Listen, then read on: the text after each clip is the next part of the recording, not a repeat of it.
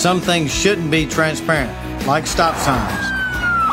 But what you pay for should always be clear, like Hiller's True Transparency Pricing. Always clearly itemized and never any hidden fees. Because you have the right to know what you're paying for. For more information, visit happyhiller.com/true transparency pricing. Happy you'll be if the service is free. Call the Happy Face Truck today. But even more than usual, today was certainly one of those days. I hope you recognize that you were and that you are as well. And if that stirs something in you, if that's a conversation that you want to have further, my DMs are always wide open at JMartZone. Would love to have that talk with you. And I'm fired up. You know what? There's not a great, just unbelievable story that is going to capture 3 hours of your time. But I've got some things to say tonight. I've got some positive things to say tonight. I've got some negative things to say tonight. I've got a great feel-good story, a terrible column from USA Today. But I want to talk about the XFL off the start. And today it was announced that the TV partners are going to be ABC, Fox, ESPN, FS1, FS2. Look, that's impressive. It really is. Playoffs on Fox, playoffs on ESPN, championship on ESPN. It sounds good. It really does. Oliver Luck, Vince McMahon, everyone working on the XFL deserves some credit for selling this thing and actually probably giving themselves a chance to at least successfully get through one season. But I'm going to ask you to pump the brakes on thinking that this is somehow going to establish a foothold in sports culture long term. You kind of know where I am on this, but I'm going to lay this out for you again, and I'm going to do it in a different way. There are certain guys, and there are certain teams that I simply can't trust because I've seen too much to show me otherwise. When the evidence doesn't stack up or when it goes in the opposite direction, you have to rely on your faith. You have to rely on your intuition. I have faith in the Lord, but I don't generally have faith in a bunch of humans that haven't done it before. And I said this last week. Until James Harden or Chris Paul actually wins an NBA championship, I'm never going to be able to predict them to do so. I know it's a 2-1 series, and tonight there's a huge Game 4 that I can't wait to see down in Houston. But they've got to show me they can do it because I've seen this movie, I've seen the sequel to this joint, and I've seen over a decade of Chris Paul not doing it. I've seen James Harden not do it about as many times as I've seen Iron Man appear in a major motion picture. Now, when it's your team, it's a little bit different because you have something called blind faith. My Atlanta Braves, they lost and they lost and they lost. Then they got good. But they still lost to the Twins in the World Series. Then they lost to the Blue Jays and Joe Carter in the World Series. It was crazy. And then came 95 where we actually got it done. And then came the New York Yankees after that World Series trophy, and we just got the one. And I keep saying we, but who cares? As a Denver Broncos fan, John Elway lost to Phil Simms. He lost to Doug Williams. He lost to Joe Montana. None of those games were remotely close. It stunk. Then dry spell. Then Mike Shanahan, Ed McCaffrey, Rod Smith, Terrell Davis, good defense, 2 Super Bowls, and Elway retires. Before Peyton Manning beat Rex Grossman in the Florida Rain, he was the guy that couldn't get it done in the playoffs. Maybe it was Karl Malone or John Stockton running into Michael Jordan or Charles Barkley who could never win or Chris Webber who could never get to the NBA Finals. It's just how life goes for some athletes. How about Rick Barnes in the NCAA tournament? He's a really good coach. Ask UCLA who was going to pay him out the nose. But he's not really good when it's all or nothing, or he hasn't proven to be. So for me, to believe that the XFL can work, that would mean I basically have to toss out virtually every piece of history I have seen this century that tells me the opposite. Arena football is still a thing that happens, but does it really happen? The AAF was an unmitigated disaster. You know this. We all do. One of the founders is now looking at decades behind bars for fraud. Trump's USFL was something for a brief time, but how did it end? Well, you can watch the 30 for 30 about how it came to an end. It was a documentary about how it fell. And my thesis hasn't changed. We don't have too little football in the United States of America. You may think you want more football, but your enjoyment of that comes relative to the quality of said football. And that's a problem, at least for mediocre football. I will continually talk about, if you read my reviews about pop culture, you listen to the Pop 6, which is available via Zone Podcast. You can subscribe to the Pop 6 with Jason Martin. We're going to finish up The Office, and we've got a big time couple weeks. We're going to talk about Marvel and get into Endgame on a bigger level, and that's going to be an absolute blast. So go ahead and subscribe now and go back. You can listen to all the Friends casts, all the Office casts, everything we've done so far. But one of my common refrains talking about pop culture, and it did not used to be this way, is that less is more. And less is more is a thing. I was absolutely certain walking into the press screening of Avengers Endgame 2 weeks ago that it was going to be too long. 3 hours and 2 minutes is just asking for trouble. Because going for epic in scope sometimes leads to mundane results because you shoot for the moon and it goes wrong. It's like playing spades. You think you can get them all and you miss one. And then in what I can only deem as pleasant a surprise as I've seen of that type in years, it wasn't too long. Turns out they had enough story to tell and they put forth one of the best action films and pieces of fan service in big screen history. And it's breaking every record you've ever seen. But that right there is the aberration, folks. That's not the rule. And living life, making predictions and plans based on what's uncommon is a recipe for being in the incorrect place more often than not. It's not wise. It's foolish. So if the XFL works, that's going to be the aberration. Let me break this down for you. You love college football. I know you do. You call us incessantly about it. We love talking about it. It's fantastic. But there's a reason you love college football. Whether that's a tie to a certain school or a tie to a certain conference or a tie to the pageantry or the bands or the passion behind the game, you grew up with college football. You don't know what your life would be without it. Some of your friends are your friends because you have a shared love of a certain school. You would pay twice the asking price, if not more, for EA Sports to release NCAA Football 20 right now. You might pay $500 for it if you have the disposable income. You know the coaches, you know the legacies, you know the uniforms, and you could rate your favorites. You know the stadiums, you know the tailgate scenes in the SEC. It's just part of who you are. You might even watch two MAC teams or Mountain West late night ESPN2 Saturday evening stuff. You might even watch some of that stuff you have no idea who's on the field on CBS Sports Network to some extent, at least for a little while. So you love college football.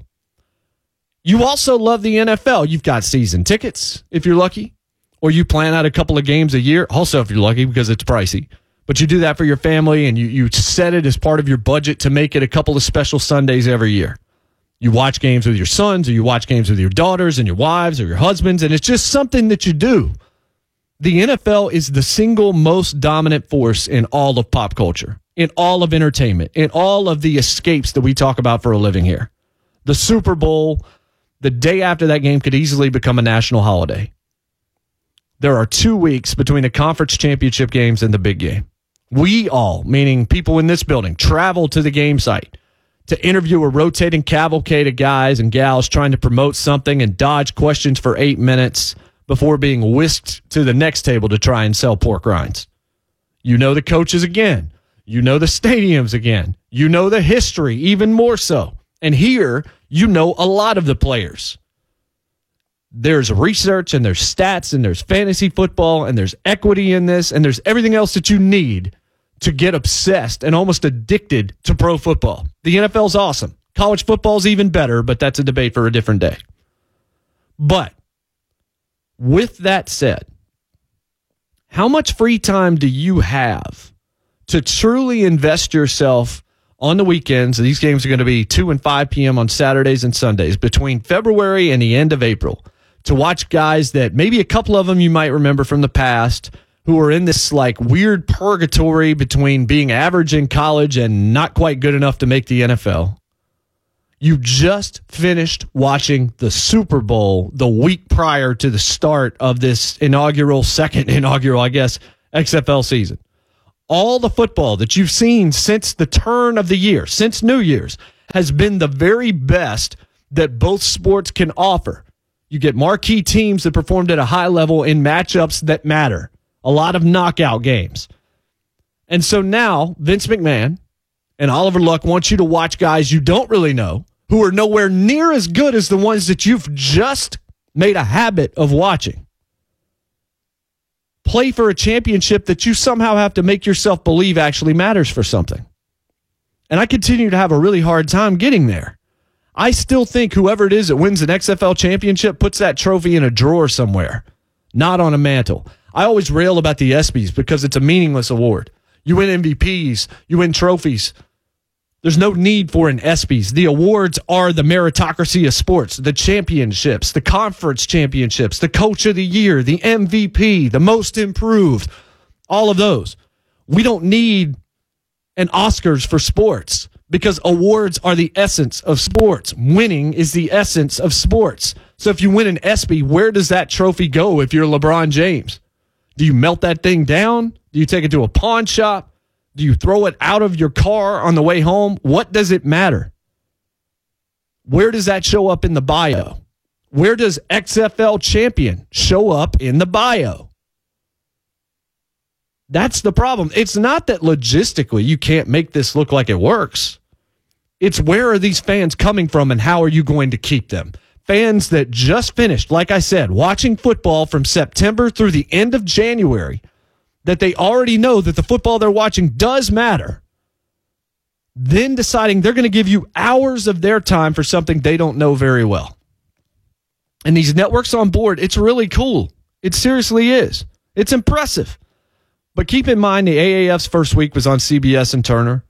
The original XFL was on NBC. And then by the time the next network upfronts came, there was no mention of the XFL on a future schedule for the Peacock. It's a good start. Lining up these networks helps. There's no question about that. I truly wish I could care about this. I do.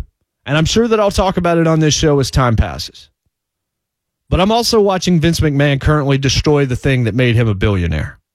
Ratings so low for WWE on Monday and Tuesday on the USA Network that Fox has to be wondering why in the world they made that TV deal so quickly, because they could have saved not just tens, but hundreds of millions of dollars if they were negotiating right now. Last week's television for WWE was the lowest non-holiday ratings ever. 1.7, 1.8. Lest we forget, and many of you don't know this, but a 1.7, 1.8 number is not good in any way. They were doing over threes even when it was mediocre in the past. And during the height of the Monday Night Wars, when they had legitimate superstars and weren't undercutting themselves with terrible creative, they were doing over sixes. They had overruns of 8.3, 8.4. They're doing 1.7.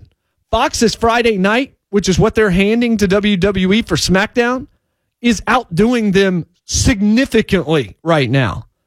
It's not great. So I'm watching Vince McMahon destroy this. I've already seen him fail with a developmental football league, and he's put in $270 million of his own money into this thing. There were smart people associated with the AAF. Smart football people, I mean. Oliver Luck is great. But again, I have bought a ticket to this show before, folks. I have a T-shirt to prove it. Literally, I own an XFL New York, New Jersey Hitmen shirt from the turn of the century. I believe this league will actually crown one champion. This first season probably will actually finish. But I'm going to go ahead today and say I predict it's not going to finish a second season. Because once you get down to the nuts and bolts of this, once the football itself reveals itself to be what we already know it's going to be, middling to average at best, all of a sudden it's going to be real tough to sell people on watching it during the NCAA tournament weekends and even during the NBA playoffs, maybe even during the NHL playoffs. How are you going to sell this thing long term? What it takes to keep it alive is what will kill it. I see Drew and Scott are on the line. We'll take their calls after this break. Hang with us. 615-737-1045. Tell me I'm wrong. Tell me the XFL is going to make it and have a reason for it. If not, all this TV stuff sounds real good, but the football's got to be good, and we know the football's not going to be good. We'll be right back to Big 6, 1045 The Zone.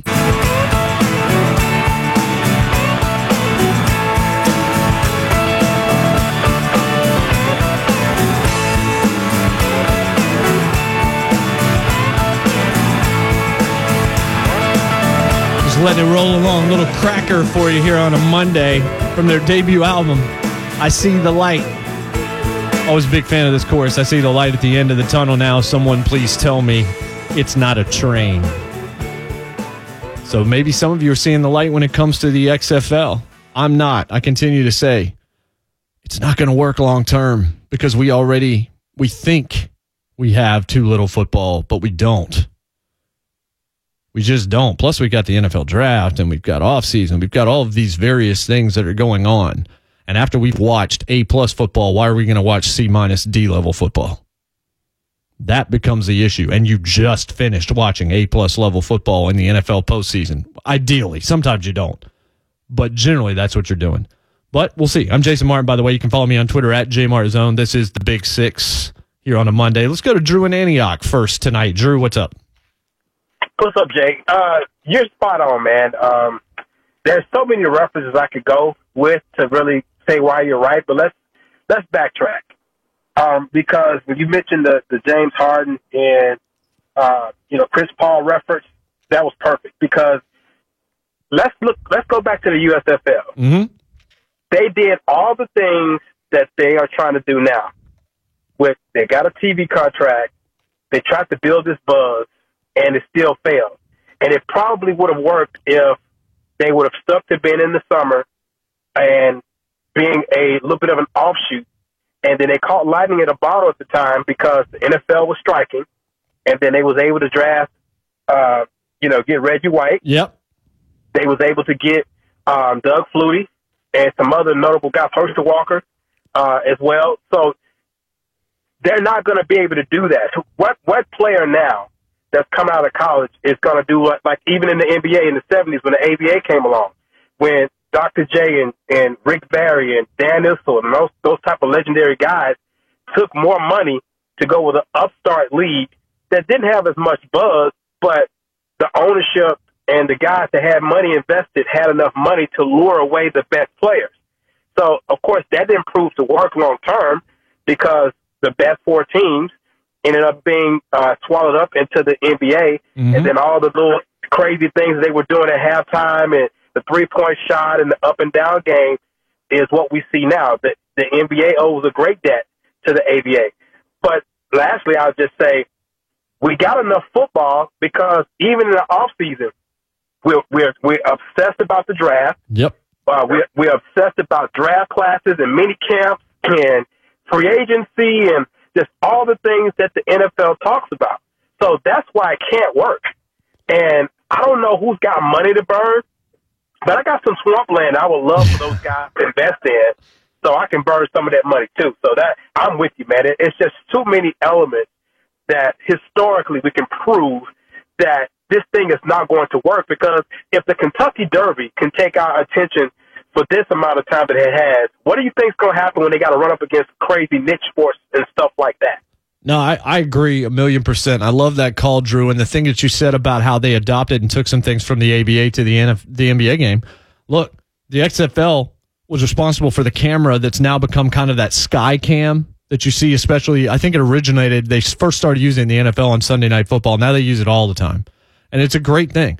They did some technical things that, look, WWE Productions among the best in the world. If you ever seen some of their sizzle reels and some of the videos that they put together to promote their events, they're outstanding. Even when the content is garbage, those things are all world. Like, those people should win all sorts of technical awards. You can learn a lot from that standpoint. And I'll bet you this XFL is going to look phenomenal too. And there are going to be things that are going to be borrowed by the NFL. They'll just take what's good here.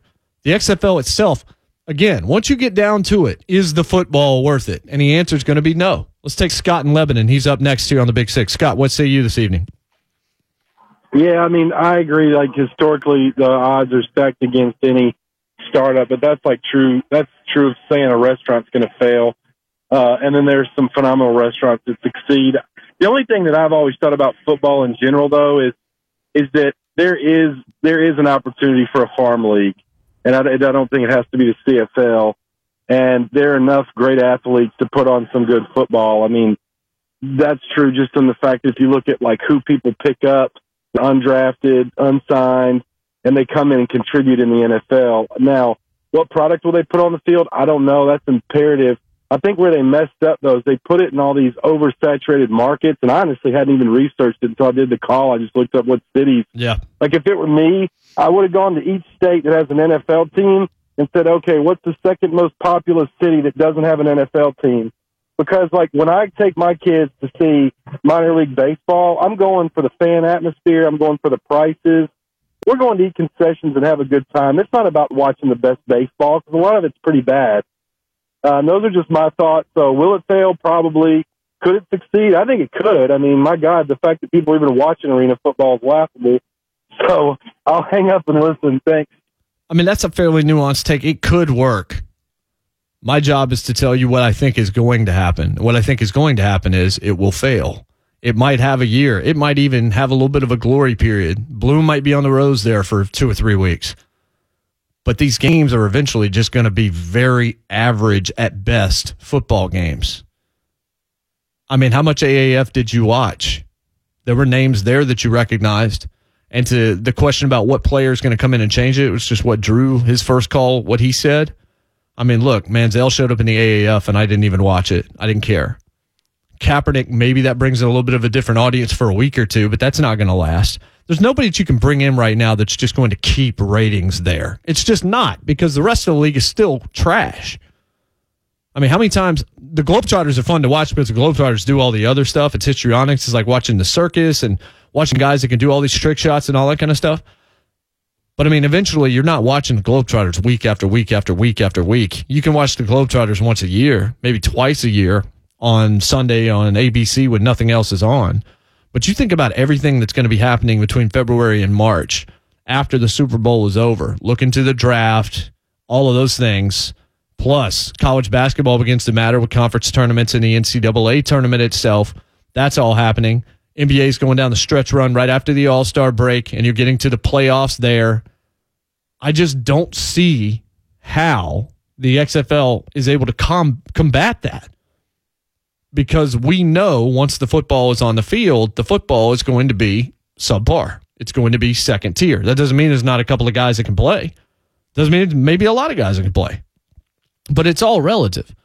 You've just watched Tom Brady and Aaron Rodgers and Russell Wilson and Jared Goff or whoever it is that you love. Maybe Mariota. Maybe they're in the postseason this year. Whoever it is, Andrew Luck. You've watched the best in the world play football for months. And then a week later, February the 8th, is the start of the XFL season. Right after the Super Bowl, you're going to ask me to watch insert quarterback name here from the University of Minnesota, who wasn't drafted, who wasn't picked up on a practice squad.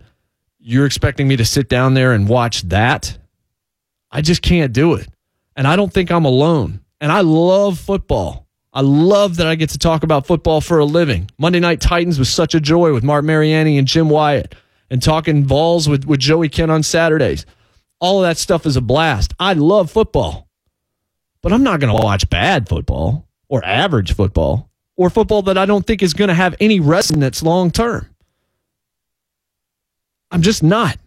If you will, maybe, you can call me and tell me at 737-1045. On the other side, there's an NBA player that is simultaneously great and infuriating. I'll tell you who that is. That's next. The Big Six, 1045 The Zone. Don't give it away.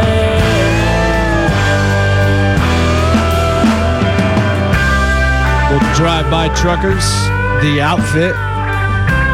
If you're looking for that tune, I think it's Andy Staples' favorite song. He's got good taste. This is The Big Six. I'm Jason Martin on Twitter at JMartZone. If you're listening, I guess you have good taste. Some might disagree, but that's the way it goes. So we talked XFL. I want to talk about an NBA player that kind of drives me insane because he is both breathtaking and simultaneously infuriating, ladies and gentlemen. Because what this guy is able to do, the abilities that he has, are spectacular. And there's absolutely no way to debate that. It's Joel Embiid of the Sixers. He's a big that has legit moves in the post. He's got a big enough body to be imposing down low as opposed to like the frail, tall guys. Anybody that has finesse that is tall usually is a little bit frail and gets banged around. But no, He's imposing down low. He's got legit hops. Windmill dunk one-handed during Game 3 was one of the highlights of the NBA playoffs so far, alongside Damian Lillard's 38-footer over Paul George. He can step out. He can make the three pretty consistently. I want you to listen to this. In the 64 games that Embiid played in the regular season this year, 33.7 minutes per contest, he shot 48.4% from the floor, 30 from three, which is pretty solid for somebody that's 7 feet tall, 80.4% from the free throw line, which is absurd for somebody that's 7 feet tall, outside of Kevin Durant, averaged 13.6 rebounds, 3.7 assists, 1.9 blocks, and committed less than 4 fouls per game. His free throw percentage in the postseason is actually 83.3. So it's even higher. For his career, he's a 79% free throw shooter, a 31% three-point shooter, 48% from the floor with 11.4 rebounds. Folks, those numbers are first ballot Hall of Fame digits in every voter's head without even having to stop and question it. That is one of the more dominant, impressive, balanced stat lines I've ever seen from a big man. I mean, think about it. How many bigs could never shoot free throws? And I mean all-time greats. How many couldn't develop iconic post moves? And these are more in recent years.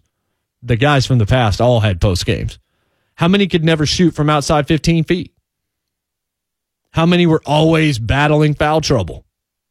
How many couldn't pass? How many averaged 11.4? I mean, this dude, it's not just a double-double. He averages a solid double-double. And he seems to get more skilled every time he's on the floor. And this is where it gets to be a bit of a conundrum for me, because he also knows how great he is. He knows how naturally great he is, and he loves to talk about it. He's a trash talker, but he does seem to have a pretty positive way about him. I like how he goes about his business more than I do somebody like Kyrie Irving or Draymond Green, for example. He's got a bit of a fun-loving nature. But there's another side of Joel Embiid, and this is the one that just drives me crazy. Mark Jackson on ESPN said during Game 3 that it would be a crime if he isn't regarded with the greatest big men to ever play the game by the end of his career. And he caveated it with health, with injuries. And this was maddening because Joel Embiid has played exactly 158 games in his NBA career. There's 82 games in one regular season. He's battled injuries his entire career. You realize that Joel Embiid was drafted in 2014 and he's played 158 games in his NBA career? Can you even believe that? He was the third pick in 2014. And so with all the issues that he's had with his back and with his knees, and that probably results in why he was picked third and not first in that draft, here is what bothers me about Joel Embiid. Games like yesterday against Toronto at home. Charles Barkley on TNT last night placed the blame for Joel Embiid's problems and his futility yesterday on head coach Brett Brown for not recognizing what Charles did when he was watching the broadcast early in that game. And what Charles saw was Joel Embiid had nothing yesterday. And Shaquille O'Neal, who was also on the set, and he's one of those guys Mark Jackson would have been comparing Embiid to when he talked about greatest bigs to ever play. Shaq balked big time at this, saying that you can't show up in the playoffs and have nothing. And one of the critiques that's always lodged against Joel Embiid is how out of shape he is, that he's about 20, 25 pounds overweight. You heard that going into this postseason. He's a little lazy when it comes to his conditioning. These are the things that you hear. Ladies and gentlemen, with all world talent, you can get so complacent in this world. If it all comes too easy to you, sometimes it can be hard to motivate yourself to get better. But if you want to be elite, then you have to take the great natural ability that you were blessed with, and you have to do something with it. But you're good enough, right? You've got a gift. That must be what Embiid thinks from time to time. But just like every gift, like every blessing we're given, we are expected to take care of it. We're expected to be a good steward of that gift and to make the absolute most of it. I was blessed with the ability to write and the ability to talk behind a microphone. But if I don't do my preparation, or if I don't listen to myself from time to time, if I automatically think that I am an A+ every time I sit behind the microphone, then eventually I'm going to be a C-. Or at worst, I'm going to put forth a lot of B- efforts. But when I'm always looking to find ways to improve, and I'm always poking holes in my own game, and I'm working hard like I'm in the gym shooting free throws or working out and staying in shape and that's how you get better. That's how you make sure you don't slip. I mean, my dad worked so hard at his job, and he was always as good as you could possibly be at that job, and he was constantly worried from day to day and year to year, how long will they keep me? I'm getting older. They're going to bring in somebody new with all these advanced degrees and all this. Meanwhile, all those young guys would come to him for advice because he worked so hard. And so we're not given things in this life just to sit on them. And when Joel Embiid, who has a history of injuries and has these constant concerns that from day to day, he might just need a day of rest or might even miss a playoff game, which is something that's already happened in this postseason. It bothers me badly that he's still this lackadaisical. So Charles Barkley, he's right that Brett Brown should have just sat Joel Embiid down and gone with guys who had something to offer. But after Embiid put forth the single best stat line that I've seen so far in the postseason this year, 33 points, 10 boards, 5 blocks, 3 assists. He was 12 of 13 from the free throw line and 3 of 4 from 3. That was his Game 3 performance. But he was a flop yesterday. Game 3, he was a Dark Knight. Game 4, he was Green Lantern. That level of fluctuation. Look, you're not always going to have your best game. I understand that. A goaltender might not see the puck well that night. Maybe you drop a punt, fumble going into the end zone. Maybe you miss the game winner rather than drill it. Even Steph Curry looks kind of mortal right now. But what you can't do is show up when you know inside your own head you actually have not shown up because you're not ready to play. None of those first ballot Hall of Famers could be accused of doing this very often. And Embiid is constantly dogged with the knock that he sometimes just floats through his career rather than seizing it. And that's got to change because he's too good. He's robbing himself. And he's robbing us of an all-time great career. He may still have an all-time great career, but he could be so much more. And the lesson here for all of us, me at the top of that list, is that as good as we might be at something, and every one of you is great at something, as much of a blessing as we've been given in some form, in some capacity in our life, resting on that gift, not nurturing it, not helping it grow, taking it for granted, that is just as disappointing as never getting it in the first place. We'll be right back. Big 6, 104.5 The Zone.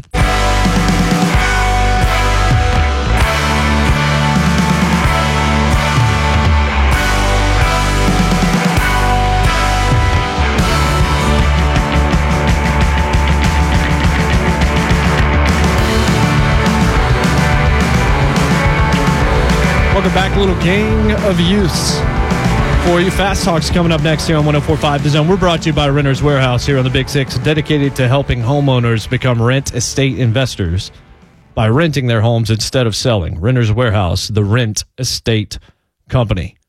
Celtics with a 6-point lead on the Bucks, 37-31 midway through the second quarter. Bucks with a 2-1 series lead. Big-time game tonight. Big-time doubleheader in the NBA. If you're looking for some hoops in your life, it'll be a good one. So I'm trying to decide.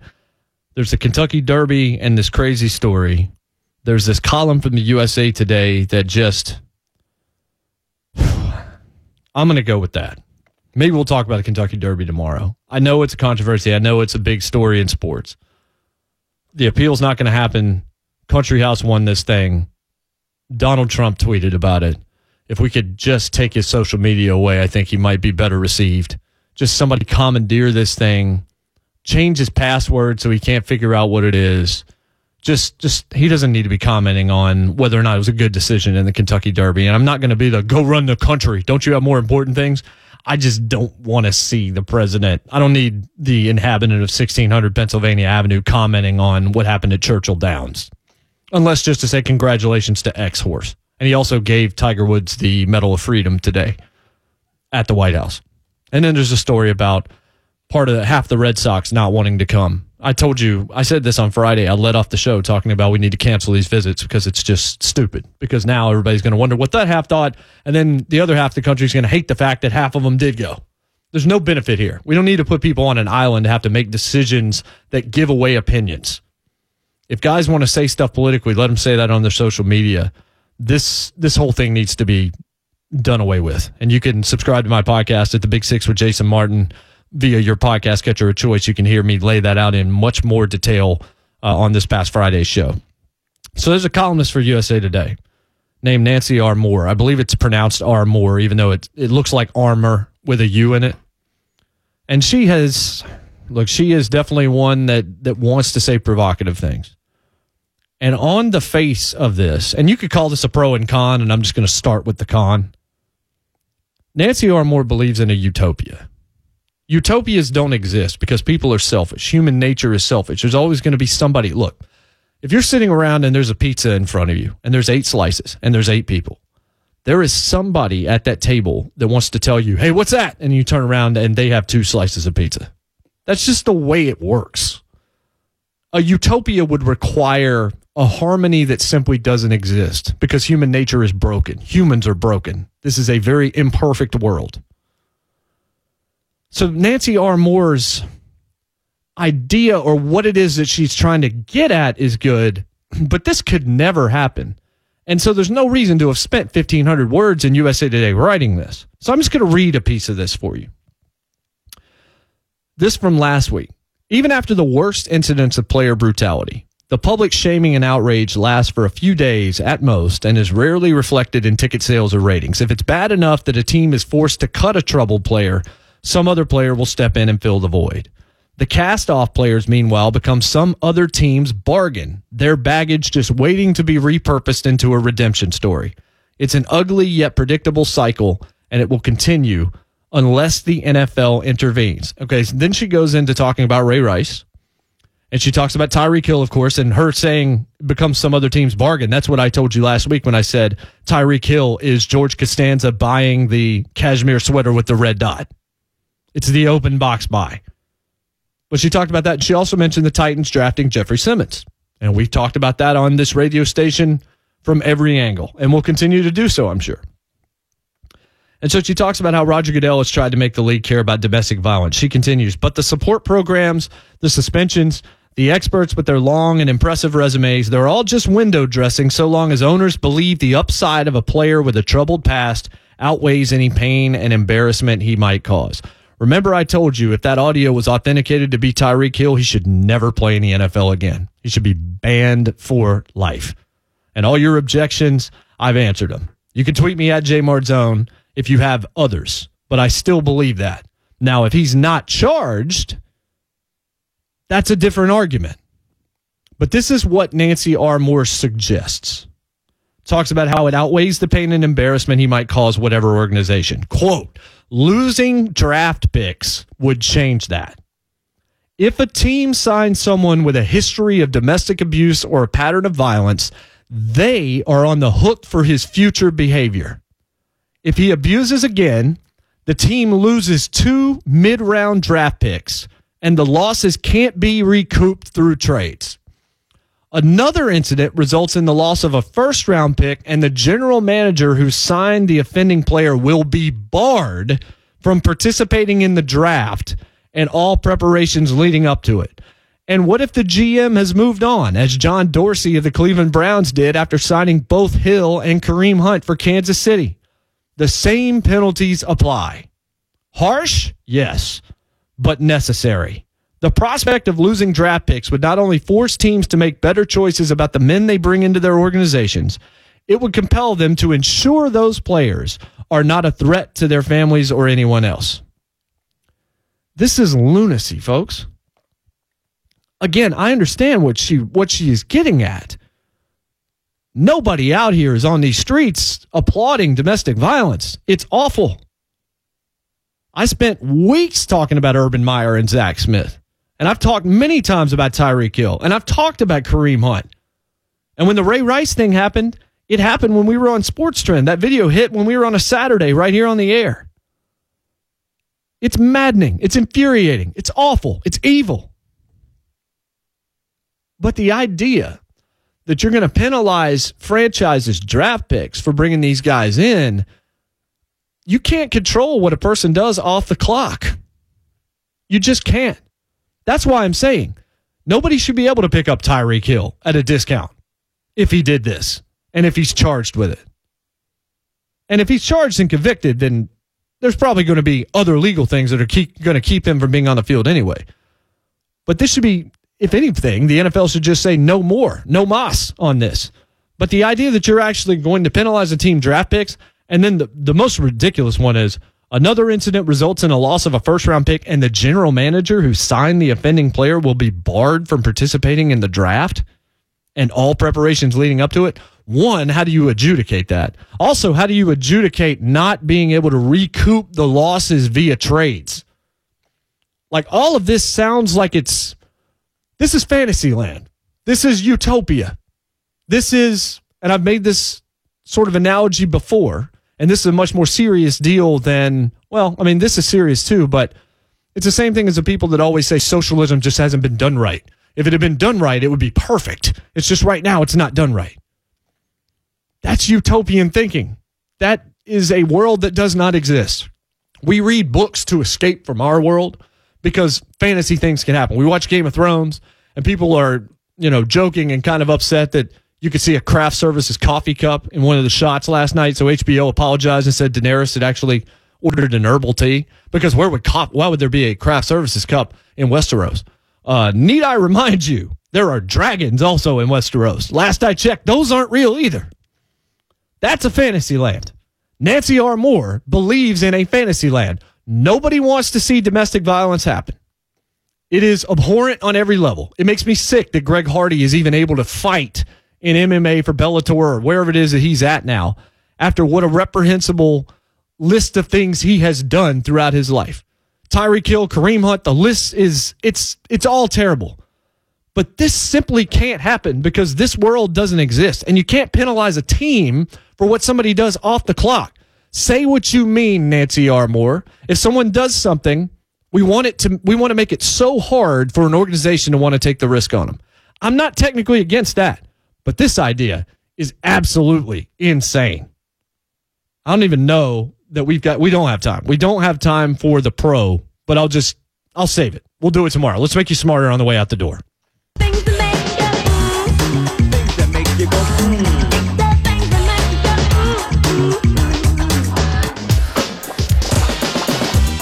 go, While Joel Embiid was not showing up yesterday in a chance that Philadelphia could have taken a commanding lead, Kawhi Leonard's ridiculous.